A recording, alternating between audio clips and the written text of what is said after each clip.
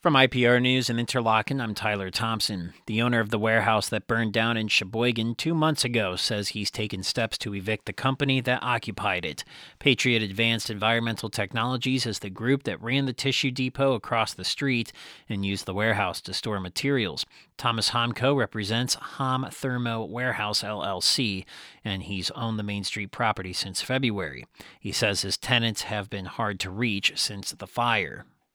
I had no choice. I wanted to work with them the best I can, but they're in a very difficult situation. And then I'll have an empty building where we're going to be, looking to put a replacement tenant in there. And who knows? Maybe the new tenant will be a new entity with some infused capital with some of the members of the old company, and hopefully some new ones as well. IPR has been unable to reach a representative from Patriot. The city of Cheboygan says demolition of the warehouse is nearly complete.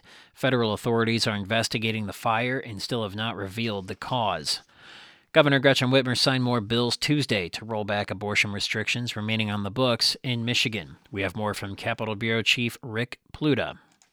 The governor signed the bills in a room filled with people cheering a new round of abortion rights laws. The Democratic governor already signed a law back in April to repeal the state's criminal abortion ban.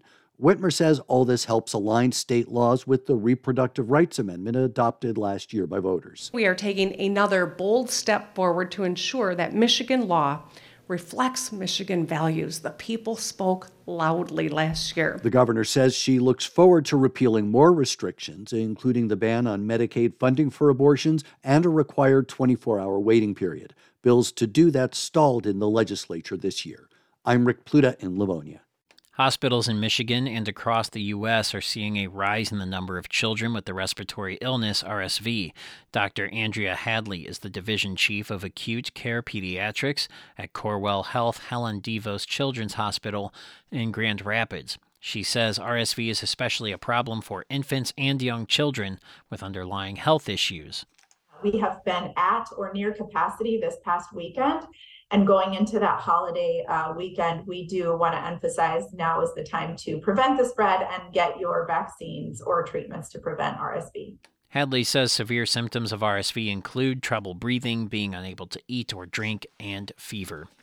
New AI software is being used to help identify illegal firearms in the state capitol. The system just went live this week. It monitors surveillance video to detect images that could be guns. Firearms are banned in the Capitol with exceptions for law enforcement and current lawmakers.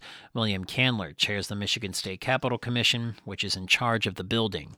My concern is it's just, we're getting to a point in, not only the state, the whole country, where it seems to be like a marriage between politics, political discourse, and violence.